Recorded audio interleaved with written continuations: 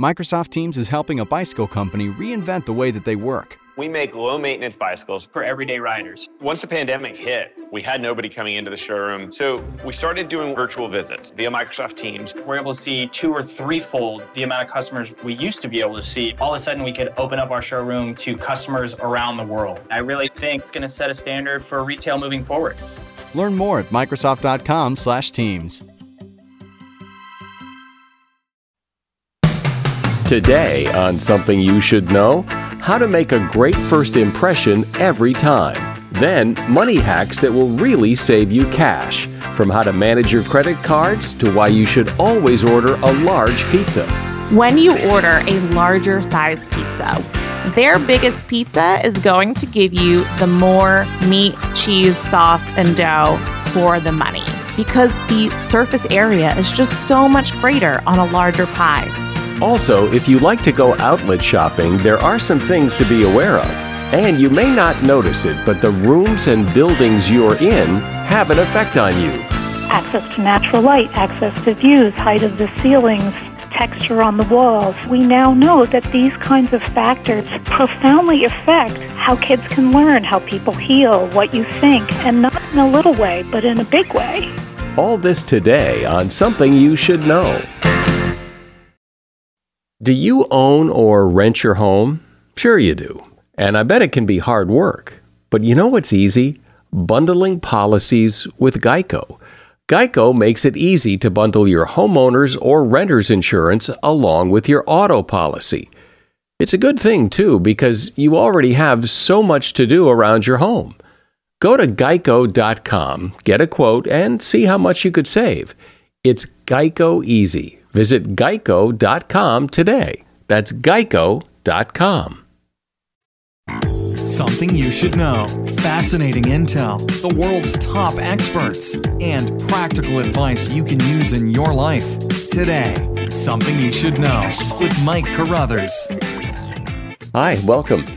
There's been a flurry of reviews left on Apple Podcasts and a couple of other places, but I was just looking at the ones on Apple Podcasts before I started this episode. And they've been very complimentary about this podcast and about me. And thank you so much if you're one of the people who left one of those reviews. And if you haven't left a review, I always encourage you to do so. Having a lot of ratings and reviews helps us out. And of course, it's nice to read nice things about me and the podcast. But it's also helpful because I read them all, positive and negative, and I take all of that in, and I think it helps us create a better program. First up today, your appearance really does matter, according to image consultant Sherry Maisanoff.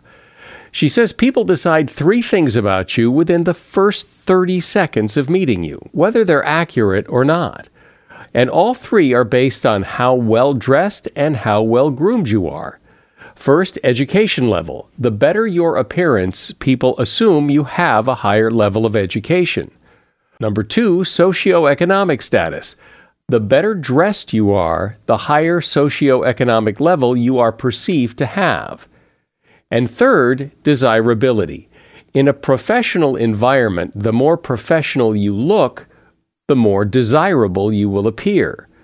Women who wear tasteful makeup earn 20 to 30% more than women who wear too much makeup or none at all. Too much or no makeup sends out a message of low self-esteem. And that is something you should know.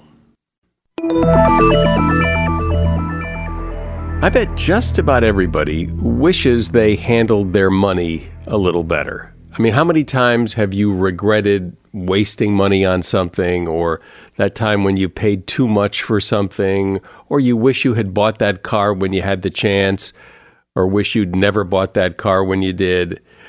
Money decisions can be tough. And here with some very practical help is Lisa Rowan. She's a writer and editor. She's also a podcaster. She has a podcast called Pop Fashion. And she has researched and written a book called Money Hacks, 275 plus ways to decrease spending, increase savings, and make your money work for you. Hi, Lisa. Thank you so much for having me. So you've researched all these ways people can optimize their money, because I assume we aren't particularly, or many of us aren't particularly good at optimizing our money. And so what is it that you wish people would do differently in general to make their financial life better? If only they would stop avoiding thinking about their money. It is just so easy to ignore problems that you might have. And that's not to say that everyone is in a dire financial situation, but people will spend a lot of time ignoring how much money they're putting into their retirement account or how much they're saving. And if they just spent a little more time hanging out with their money, I like to say, it would be a lot easier for them to anticipate problems, be able to put solutions into place, and really have a much easier life. A lot of it comes down to sitting down, taking time. I always tell people to pour a glass of wine or a cup of coffee, get a cookie, and just sit down with your money and be able to spend some time with it. And know that not every month is going to be the same, and that's okay. You can't set a budget and then forget it and expect it to run itself. You're going to have to maintain it like you would a garden. So let's dive into some of the specific hacks that you uncovered, because these are really good. And let's start with a problem that fortunately hasn't happened to me too many times, but I hate it when a bill doesn't get paid. Either, the bill got stuck under a stack of papers, or it got lost in the mail if it was paid by mail, or I forgot to hit submit on my online bill payer. Whatever the reason, the bill doesn't get paid, I get hit with late charges, and I hate that because, it was my fault and I should have known better. It's really tough because no matter how many gatekeepers you put into place, whether it's a reminder on your phone or something scrawled into your calendar, everyone messes up at some point, right? So the best thing to do is not to get too hard on yourself. Don't beat yourself up that you made these mistakes, but think about how you can make a change later. You don't have to just eat the cost. You can talk to them about it. If you're someone who only occasionally pays something late, they might be able to waive the late fee that they've charged you. They might be able to give you a little bit of a forgiveness offer there. I've always found, and since I don't do it very often, when I do forget to pay a bill or somehow it's late or whatever, if you call them, as long as you don't call them very often, like maybe once a year or so, they usually will reverse the late fee. And if they jacked your interest rate up, they'll usually put it back down. I mean, that's been my experience. Exactly, because in the long run, your credit card provider or your bank, they want you to be happy. Remember, you're a customer, and so they're hoping that you're going to stick around for a very long time. So the more that they're willing to work with you to manage your finances and the situation that you're in, the more you're willing to turn around to your friends and say, I had a great experience with Bank X. If you're looking for a new bank, I would recommend them. They were really great with me. So it's always worth having the phone call. I would say the one caveat to know is that some of them have rules where you can only get those fees waived once or twice a year, like you mentioned. So if you have recently called and asked for a little bit of leeway, and you're planning to call again, don't expect them to be as willing to help you out. But if it's truly an occasional thing, they're probably going to work with you. What's the 10-10 rule? The 10-10 rule is if you are shopping, if you're an impulse shopper, which a lot of times I can be one, I like to go out and have a good time and come home with a bunch of bags from a bunch of boutiques. But if you want to get yourself under control, wait for 10 minutes. So you sort of give yourself a timeout and you say, I'm going to wait 10 minutes. I'm going to step outside this store, or I'm going to, just step over here for a minute and sort of cool my jets and think about whether I really want to purchase this item. After 10 minutes, if I still want to get the item, I can go ahead and get it, but there's a monetary catch there. If the item costs less than $10 and you're still thinking about it, you can go ahead and get it. If you're not sure after 10 minutes and it costs more than $10, put it back and come back to it later. So you're really thinking about an impulse purchase in terms of what it's going to mean long-term for your wallet. If you're thinking about buying a soda at a convenience store that's going to cost you $2, maybe it's not something where you need to have this big, long talk with yourself in your brain. But maybe you are looking at a pair of shoes that you see and the shoes are on sale at the mall, but they're on sale and they're still $120. That's a much bigger decision that could have an impact on your wallet. So give yourself the 10 minutes, think about it. And if you're still not 100% sure you need those shoes after the 10 minutes, it's time to walk away and maybe come back another day. Generally, I believe people think that signing up for credit card rewards where, you get 5% off grocery stores this month or 5% off your Starbucks bill this month if you use that card, that generally that's a good thing to do. Is that a good thing to do? Usually it's a good thing, but you have to keep in mind that banks and credit unions and credit card providers, they all know that we love to play games and win at games. So if you know that you're going to get 5% off each time you shop at maybe the same grocery store, a particular grocery store, well, you're going to want to drive the extra mile or two to get to that one. So you could, in the quest for getting these rewards and sort of winning the game that your bank has set up for you, you could find that you're spending more money in the long run. So if you look at your spending and see that, you're going a little too far in order to earn those rewards, it's time to take a step back and see if they're a really good match for you, because it sounds like they may not be a good match. There may be another bank or another credit card that has rewards that are more in line with what you're spending and where you're going, and it makes a more natural fit. But it's tough when they're sending you those emails all the time and they make it seem so easy to earn these rewards, to earn this cash back, but you don't earn anything unless you spend money, and that can get a lot of people into trouble. One of your recommended hacks is to keep larger bills in your wallet, which seems a little counterintuitive, like maybe you would want to not have big bills, because if you have big bills, you could spend them. So explain that one. Sure.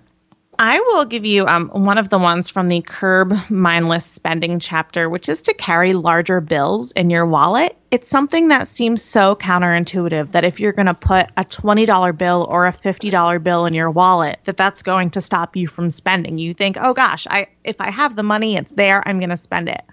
But for a lot of people, this is a brain trick that psychologists talk about. If you have a larger bill in your wallet, you're less likely to want to break that bill.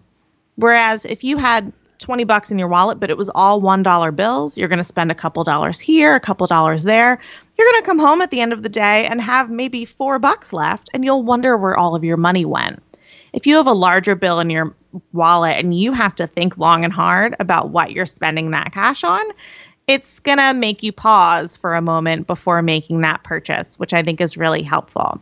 But that is particularly for someone who, might use a lot of cash. I'm someone who uses cash sometimes, but not all the time. So it's a sort of your mileage may vary thing depending on your personal habits and how often you hit the ATM.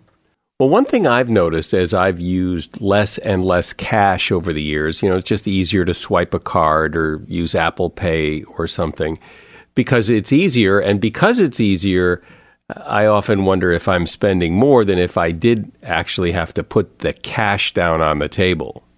It is a lot easier, but then you reach the end of the day or the end of the week and you don't even remember where you went, especially because a lot of places will email you a receipt or text you a receipt. So you don't have that thing in your hand that reminds you what you did. So it really puts the onus on you as a consumer to think back, whether it's on a daily basis or a weekly basis, to look at what you spent. Where did your money go? Was it worth it? Did you see anything you want to change for later? And it's, digital tools make it really easy to spend. They also make it really easy to save, but it's still up to you and your human brain to be thinking about how to do all that wisely. Why should I fill up my tank on Monday and buy the biggest pizza? Oh man, you're hitting on all my favorites. I love this. So filling up your tank on Monday is great because everyone knows that you do all your fun stuff on the weekend. So on Fridays and Saturdays, and even Thursdays sometimes, gas stations know that you're about to fill up your car and maybe you're going to go away for the weekend or you're going to run a whole bunch of errands. And they know that you're not really going to be worried about the price of gas because you've got plans that you've got to get to. So they jack up the price a little bit. You might not notice it because it's a couple of cents here or there, but gallon after gallon, that adds up. Meanwhile, gas stations tend to lower the prices per gallon on Monday morning. So if you fill up on your way to work or after you've dropped off the kids at school, you're more likely to save back that couple of cents per gallon than if you had filled up on Thursday or Friday. So unless you're planning on taking a big road trip on the weekend, I say plan to fill up at the beginning of the week. And the other one that you mentioned is one of my favorites, which is about pizza, one of my favorite topics. And this one comes down to geometry. Again, I've told you I'm not a great person with numbers, but look, when it comes to food, I can get on board.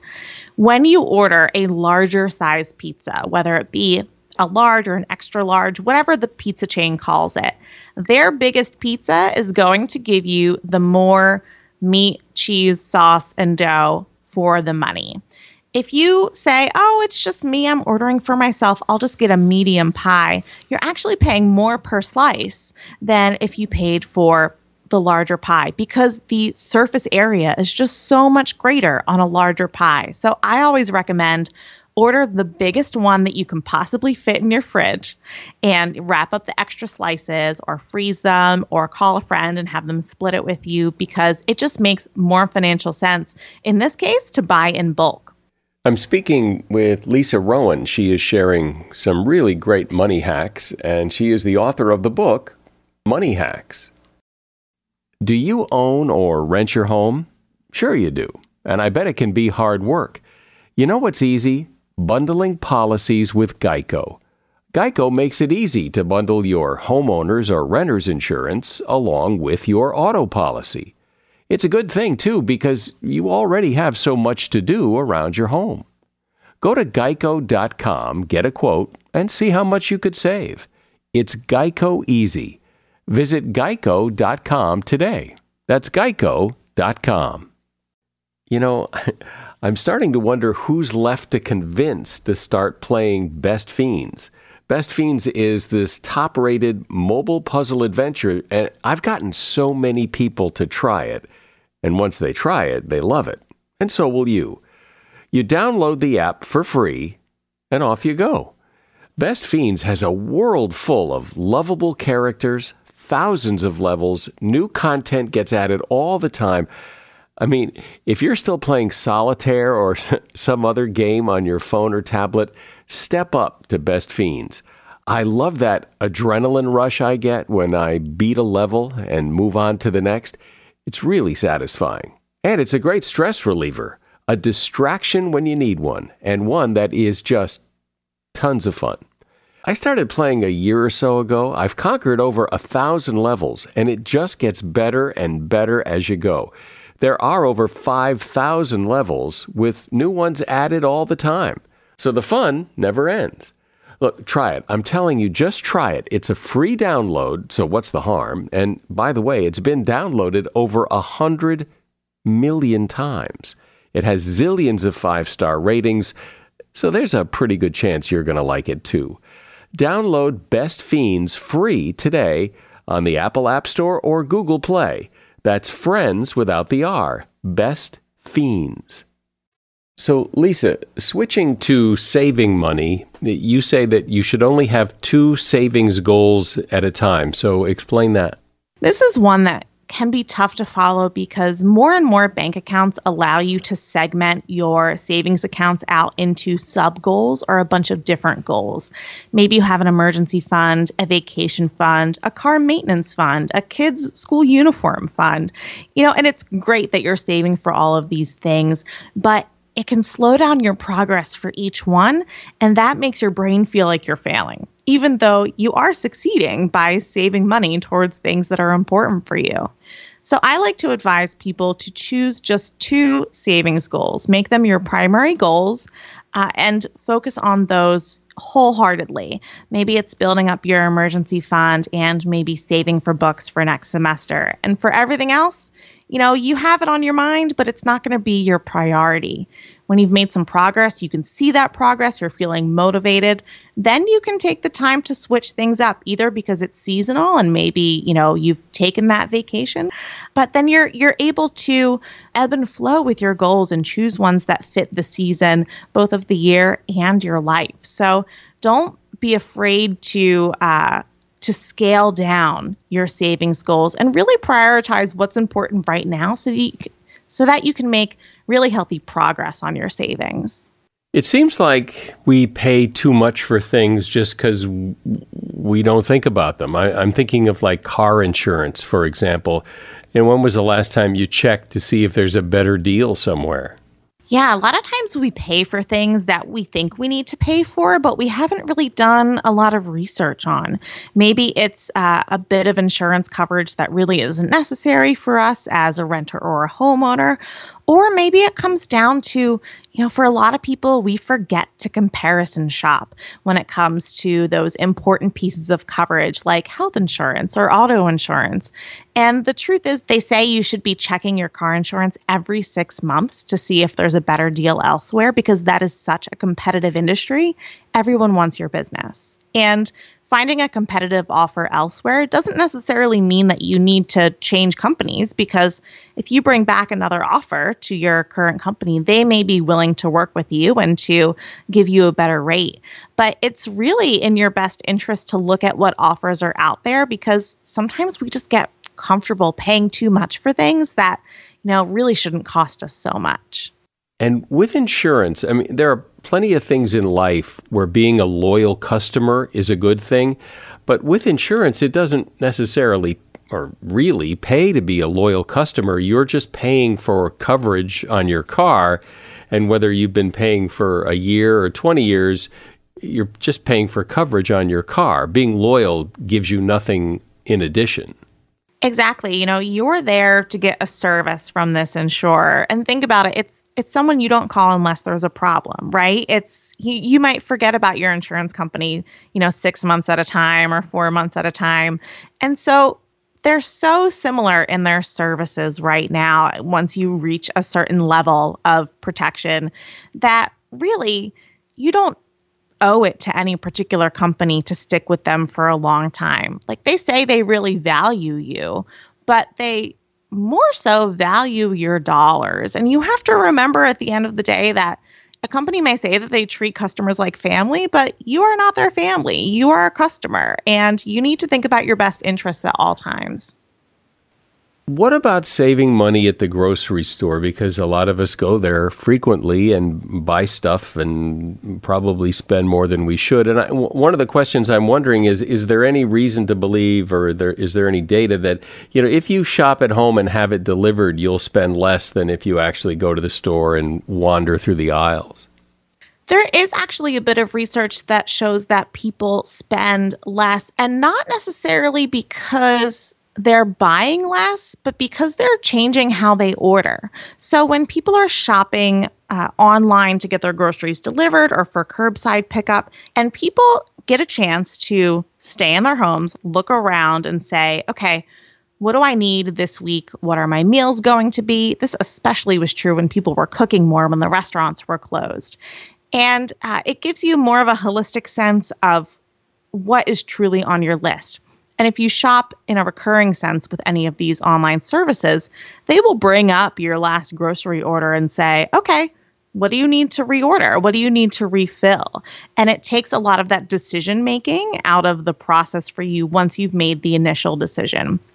So people are shopping a little smarter when they're thinking about what they actually need at home. And then it takes away all of that distraction of being in the store, seeing what's on the end cap, looking at the sales circular, getting distracted. If you have ever taken kids to a grocery store, you know that your path is going to get off track faster than you ever would have expected. And so it just cuts out. It almost puts blinders on because you're just thinking of what you need, what it's going to cost. It shows you a running tally while you're shopping online, so you can really better prepare for what your cost is going to be. Now, I will say that the online grocery providers are getting smarter in suggesting products to you and trying to get you to take advantage of sales that they might have exclusively for online customers. So they are getting hip to putting the blinders on and just thinking about your own pantry. But there's still a lot of benefit for someone who maybe wants to simplify their grocery shopping life. You recommend that people clean the back of their fridge to save money. So I guess I'll need you to explain that. A lot of people forget about how their energy costs can eat away at their money over the course of the year. So some of the things that seem really sort of nasty that you may be ignoring are things that can help bring down your energy costs. It's not just about defrosting your freezer every now and then and making sure that there's not a big block of ice blocking that part of your freezer. It's also about pulling your fridge out from the back of the wall and vacuuming down where those coils are. They might also be under your fridge, so you might be getting down on your knees and vacuuming underneath. But these coils help release heat from the refrigerator, and they often get caked in dust, and that can make it harder for your refrigerator to cool your food. And so it's using more energy to do this very simple task that you need done in your house. And so it's more expensive to run your refrigerator for a year. The same goes for cleaning out and switching your air filters. There's a small cost to an air filter, but it keeps things running in a more optimized way. And if you can do these things and really keep up with your living space, it can reduce those energy costs. And one thing I think people wonder about is when you get those credit card offers in the mail and to transfer a balance and it's 0% for 6 months, a year, Is there a trick to this, or is that actually as good as it sounds? It does sound great. I've taken advantage of a lot of them when trying to get out of debt over the years, and they work great if you have a plan. So here's the thing. If you can set a plan and pay off whatever debt you've put on that 0% offer in 6 months, 12 months, 18 months, it depends. They all vary. If you know that you can pay off the money in that amount of time, it's a great deal. But banks and credit card companies know that most of the people who take advantage of that offer will not make good on it. And so when the offer is up, they'll go back to their regular interest rate of 16 or 20%. And then the credit card company makes money off you again. So it's one of those things that they do to make sure that you're a happy customer. You know that you got a great deal on your interest rate for a while, and you're so happy that you have this opportunity to save money while you're paying down maybe a big bill or a couple of bills. But the bank knows that they, at some point, maybe they're not going to make money off you, but they're going to make money off somebody who takes that offer. And lastly, why should I keep my oldest credit card? Your credit score depends on sort of a pie chart of factors, and one of them is the age of your credit overall. So if you're someone who just graduated from college and maybe you've got 3 credit cards because you're excited to be out in the world, the credit card companies and the credit bureaus know that you're still new to getting to know credit, and you might be more risky for slipping up and making a bunch of charges, maybe being late.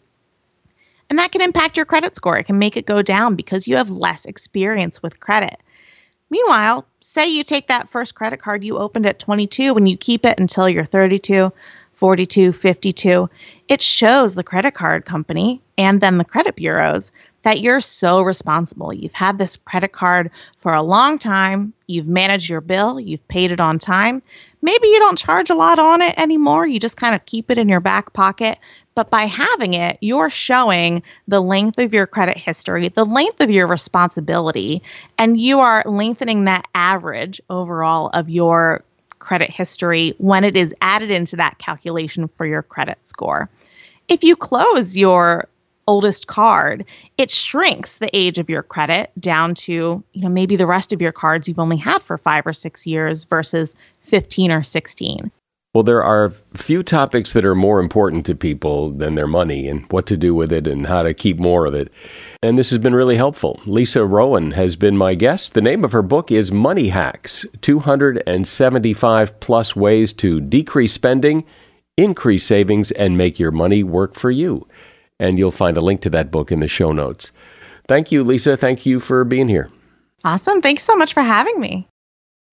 You've likely heard me mention and recommend the Jordan Harbinger Show podcast before. And the reason I mention it is, well, yes, Jordan advertises his show here, and he does that for strategic reasons. You see, people who like this podcast are bound to like his podcast. He and I have a similar philosophy. In fact, I just spoke with him on the phone yesterday to compare some notes. Look, I really want you to give the Jordan Harbinger Show a listen. He covers a lot of topics with big-name guests like Seth Godin, Mark Cuban, Kevin Systrom, one of the founders of Instagram. And Jordan's done really interesting episodes where he talks about his visits to North Korea, as well as how a professional art forger somehow made millions of dollars being chased by the feds and the mafia. So, as you see, there's a lot of variety, but one constant is Jordan's ability to pull useful pieces of advice from his guests. I promise you'll find something useful that you can apply in your life in every episode of Jordan's podcast. I enjoy the Jordan Harbinger Show, and I'm not saying that because he's advertising. It really is good. Search for the Jordan Harbinger Show. That's Harb as in boy, IN as in Nancy, GER. The Jordan Harbinger Show on Apple Podcasts, Spotify, or wherever you listen to podcasts. You know, any credit card can offer cash back, but only Discover matches all the cash back you've earned at the end of your first year. It's like getting one of those birthday cards that's shaped like cash, so you already know there's cash inside before opening it. But in this case, it's stuffed with your first year cash back match, and you don't even have to send a thank you note. Cash back match, only by Discover. Learn more at discover.com/match. Discover. Something brighter. The buildings and spaces we find ourselves in have an impact on us. Often we don't notice it, or we don't really attribute how we feel or think to our environment, but nevertheless, it really does matter, and understanding how it matters is important to your health and well-being. Here to discuss this is Sarah Williams Goldhagen. She is an award-winning writer who's been writing about buildings and cities and landscapes for national and international publications. She's taught at Harvard's Graduate School of Design for several years, and she's author of the book, Welcome to Your World: How the Built Environment Shapes Our Lives. Hi, Sarah. Welcome. Thanks. I'm happy to be here.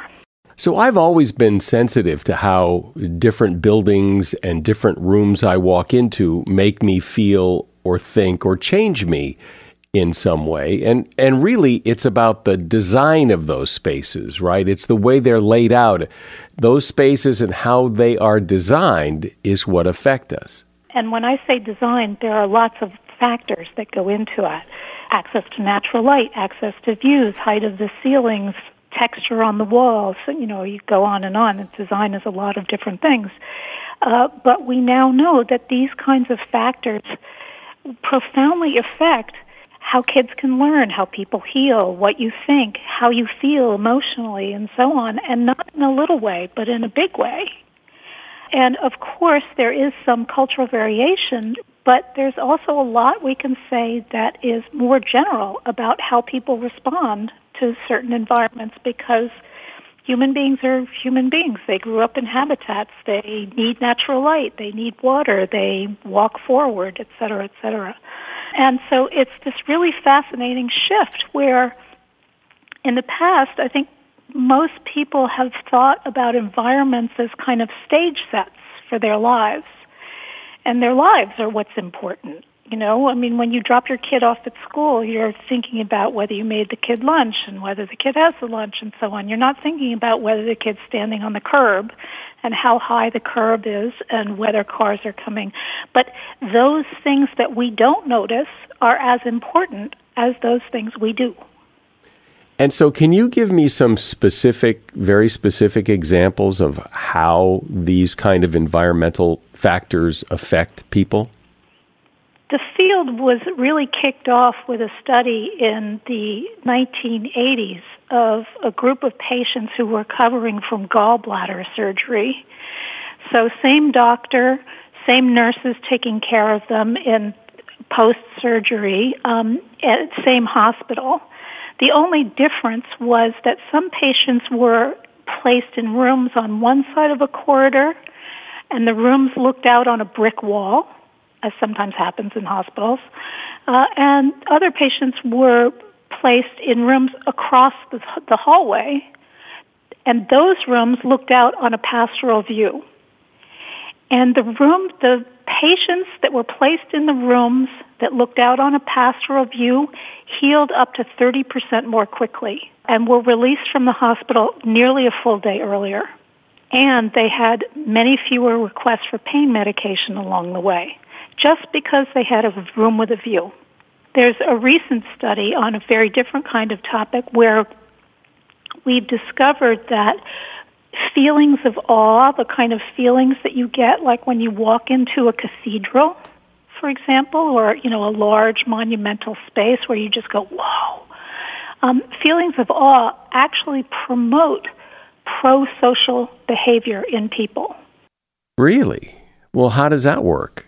The hypothesis is, and this they don't know for sure because you can't, even if you're tracking neurons inside a brain, that doesn't mean you know what that person is necessarily thinking. But the hypothesis is that a feeling of awe gives you a sense of being smaller than you are. It sort of takes you out of your own egotistical self, but also makes you understand that everybody else is feeling that way too, and so you have more of a sense of a collective. So you're part of the group. Correct. And what they do know is they have studies that test pro-social behavior. Will you share a pencil with someone if you're in competition with them to get a piece of candy, that kind of thing. And it's very clear that awe states promote pro-social behavior. Classrooms that have high ceilings, students score higher on tests of creativity than classrooms that have low ceilings. What? Yeah, I know. All of this is just, to me, it just blows my mind, but it's there. And just as important, there are things that we know about how the effects of bad environments on people, poorly designed environments on people. We know, for example, that streetscapes that are really boring, that don't have enough stimulation, actually make people feel nervous. What does that mean, streetscapes that are boring? What? For example, I live in East Harlem. Down the street from me is a parking lot where Con Edison trucks park. And around that parking lot, because it's not that safe a neighborhood, is a very tall brick wall. And if you walk along that very tall brick wall, which looks the same on one end of the block as it does on the other end of the block, and no design at all to it, it's just bricks all the way, you'll feel more nervous than if you're walking on a street that has entrances and stoops and places to go in and lots of opportunities for you to do different things. But it does seem that, for example, how creative a child is has much more to do with perhaps their environment at home or who they hang out with or their genetics much more than the height of the ceiling in their classroom. Genetics is about like 10%, maybe 15%, maybe less. But there are all sorts of other factors that determine how well a person does in his or her life. And those social determinants are, for example, access to exercise, or how much they exercise, or sense of community, sense of place, social isolation, things like that. And what's clear if you look at these social determinants of health grids is that nearly every factor within them, not every factor, but nearly every factor within them, it is shaped by the built environment. I'll give you an example. Obesity. Their studies came out about 10 years ago by a guy named Richard Jackson, who showed that obesity was much more prevalent in suburbs than in cities. Why? Because you can't get anywhere without being in your car. You're just simply much more sedentary. And a lot of the urban thinking that you see about putting in bicycle paths and making cities more walkable and so on come from, Richard Jackson is a public health specialist actually, come from Richard Jackson's realization that it was the configuration of the built environment that was in part contributing to an obesity epidemic in the United States. So if the built environment, the buildings and spaces that we're in have such an impact, what of those things are the most important? For now, the big ones are natural light, for sure. Access to nature is huge.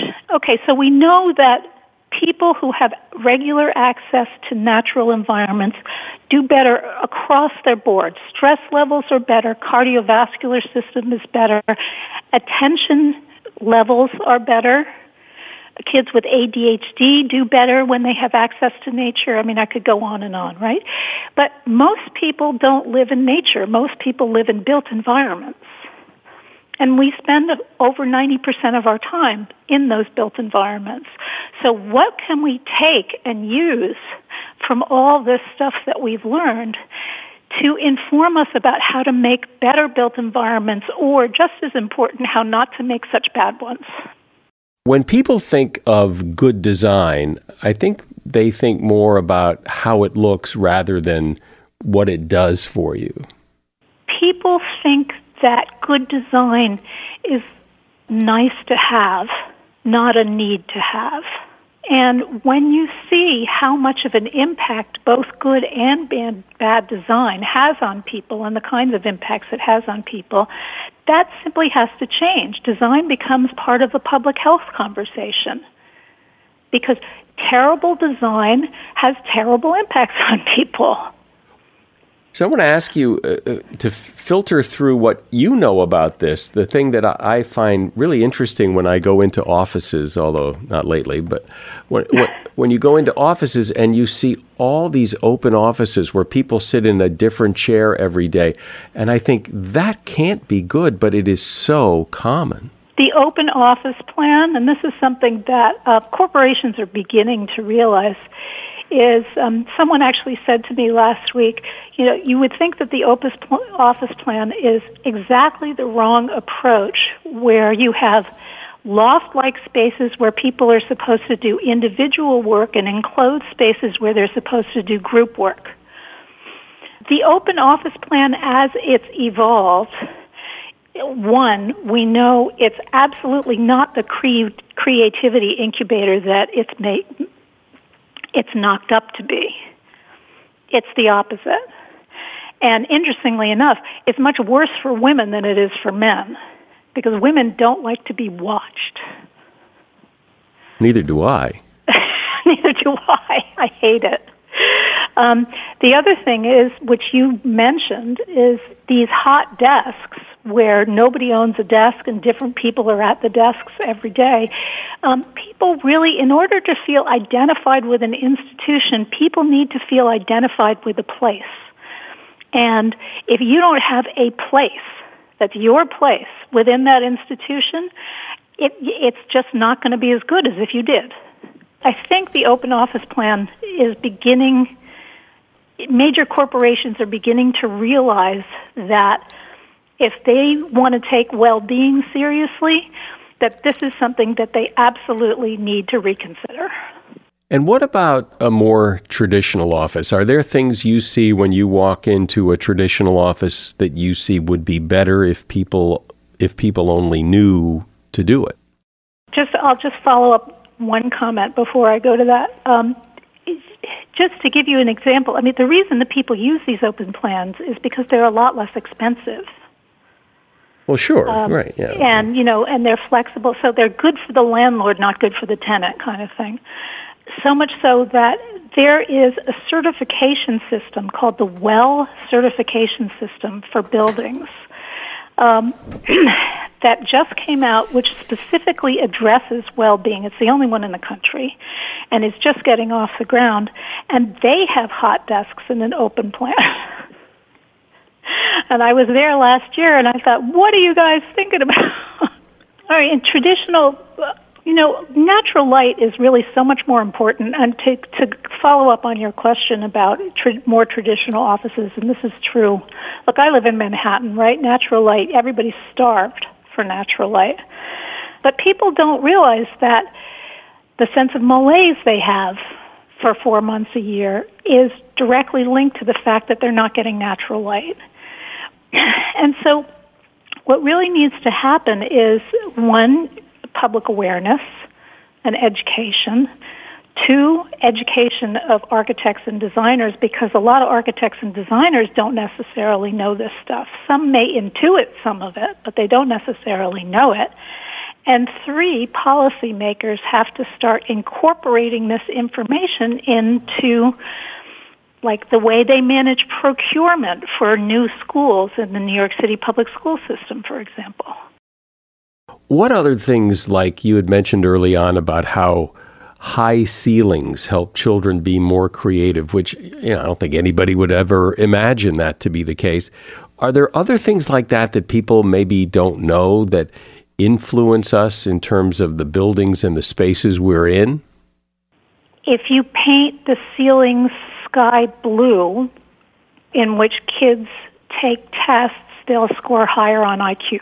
If you, just staying on creativity for a minute, if you give people a test and they sit, a test of creativity, and they sit at desks that have lamps on the desks, and you click the lamp on while they're taking the test, they'll score higher on creativity, because that primes them for the metaphor which we all have, which is bright light, bright idea. So creative insight, it's a specific kind of creativity where you may have to make a sort of non-logical jump. And if you prime a person by switching on a light while they're trying to solve a problem like that, they're more likely to solve it. I know, I love this stuff too. I'm glad you do too. Well, it's so interesting that these things have the effect they have, and we're completely unaware of it. We have no idea that these things are influencing us. You have another one? Well, this one is not necessarily related to the built environment, but there are built environmental implications of it. Someone did a study in which they had people scoring resumes for appropriateness for a certain job and competence. And they handed out resumes to, 20 participants, whatever, on clipboards, and they said, score these resumes. And they pulled them back. What they didn't tell the participants is that half of the clipboards were really heavy, and the other half were really flimsy. And the people who had the heavy clipboards consistently scored their candidates as more substantive and competent. That's very strange. Well, it is and it's not. We really think metaphorically, actually, and the metaphors that we use are often based in our own, this sounds sort of academic and jargony, but they're based in our own embodiment. And the fact of the matter is our experience is that things that are weighty are more substantive. And there's no reason, if you think about it in terms of the kinds of associations that people make, it's not that huge a leap to think, someone who felt more substantive seemed more substantive. Well, this is really interesting because the environments we're in clearly do affect us, all of us, and yet those effects essentially are under the radar. We don't notice them. We don't consciously think about them. So it's good to talk about them so we're more aware. My guest is Sarah Williams Goldhagen. She's an award-winning writer who has written about buildings, cities, and landscapes for national and international publications. She taught at the Harvard University's Graduate School of Design for several years, and she's author of the book, Welcome to Your World: How the Built Environment Shapes Our Lives. You'll find a link to that book in the show notes. Thank you, Sarah. Thanks for being here. Okay, well, this was fun. I'm glad that we spoke. Outlet shopping. You find some friends, you pick a day, you pitch in for gas, and you all hit the road to the outlet stores. Ever wonder why outlet stores are always out in the middle of nowhere? Well, first of all, the real estate is cheaper for them, but more importantly, the more effort it takes you to get there, the more you're likely to spend. It's true that you can find some great deals at the outlets, but face it, even if you don't find exactly what you're looking for, you're not likely to come home empty-handed after you've made a whole day of this trip. Research shows that people spend up to 80% more at an outlet mall than at a local mall. The word outlet alone is often used to get your business. We tend to associate it with lower prices on big-name quality brands. But it turns out that many stores actually produce lower quality merchandise specifically for their outlet stores. And that is something you should know. We bring you this podcast 3 times a week. Every single week, I ask nothing in return other than you share this podcast with someone you know. I'm Mike Carruthers. Thanks for listening today to Something You Should Know.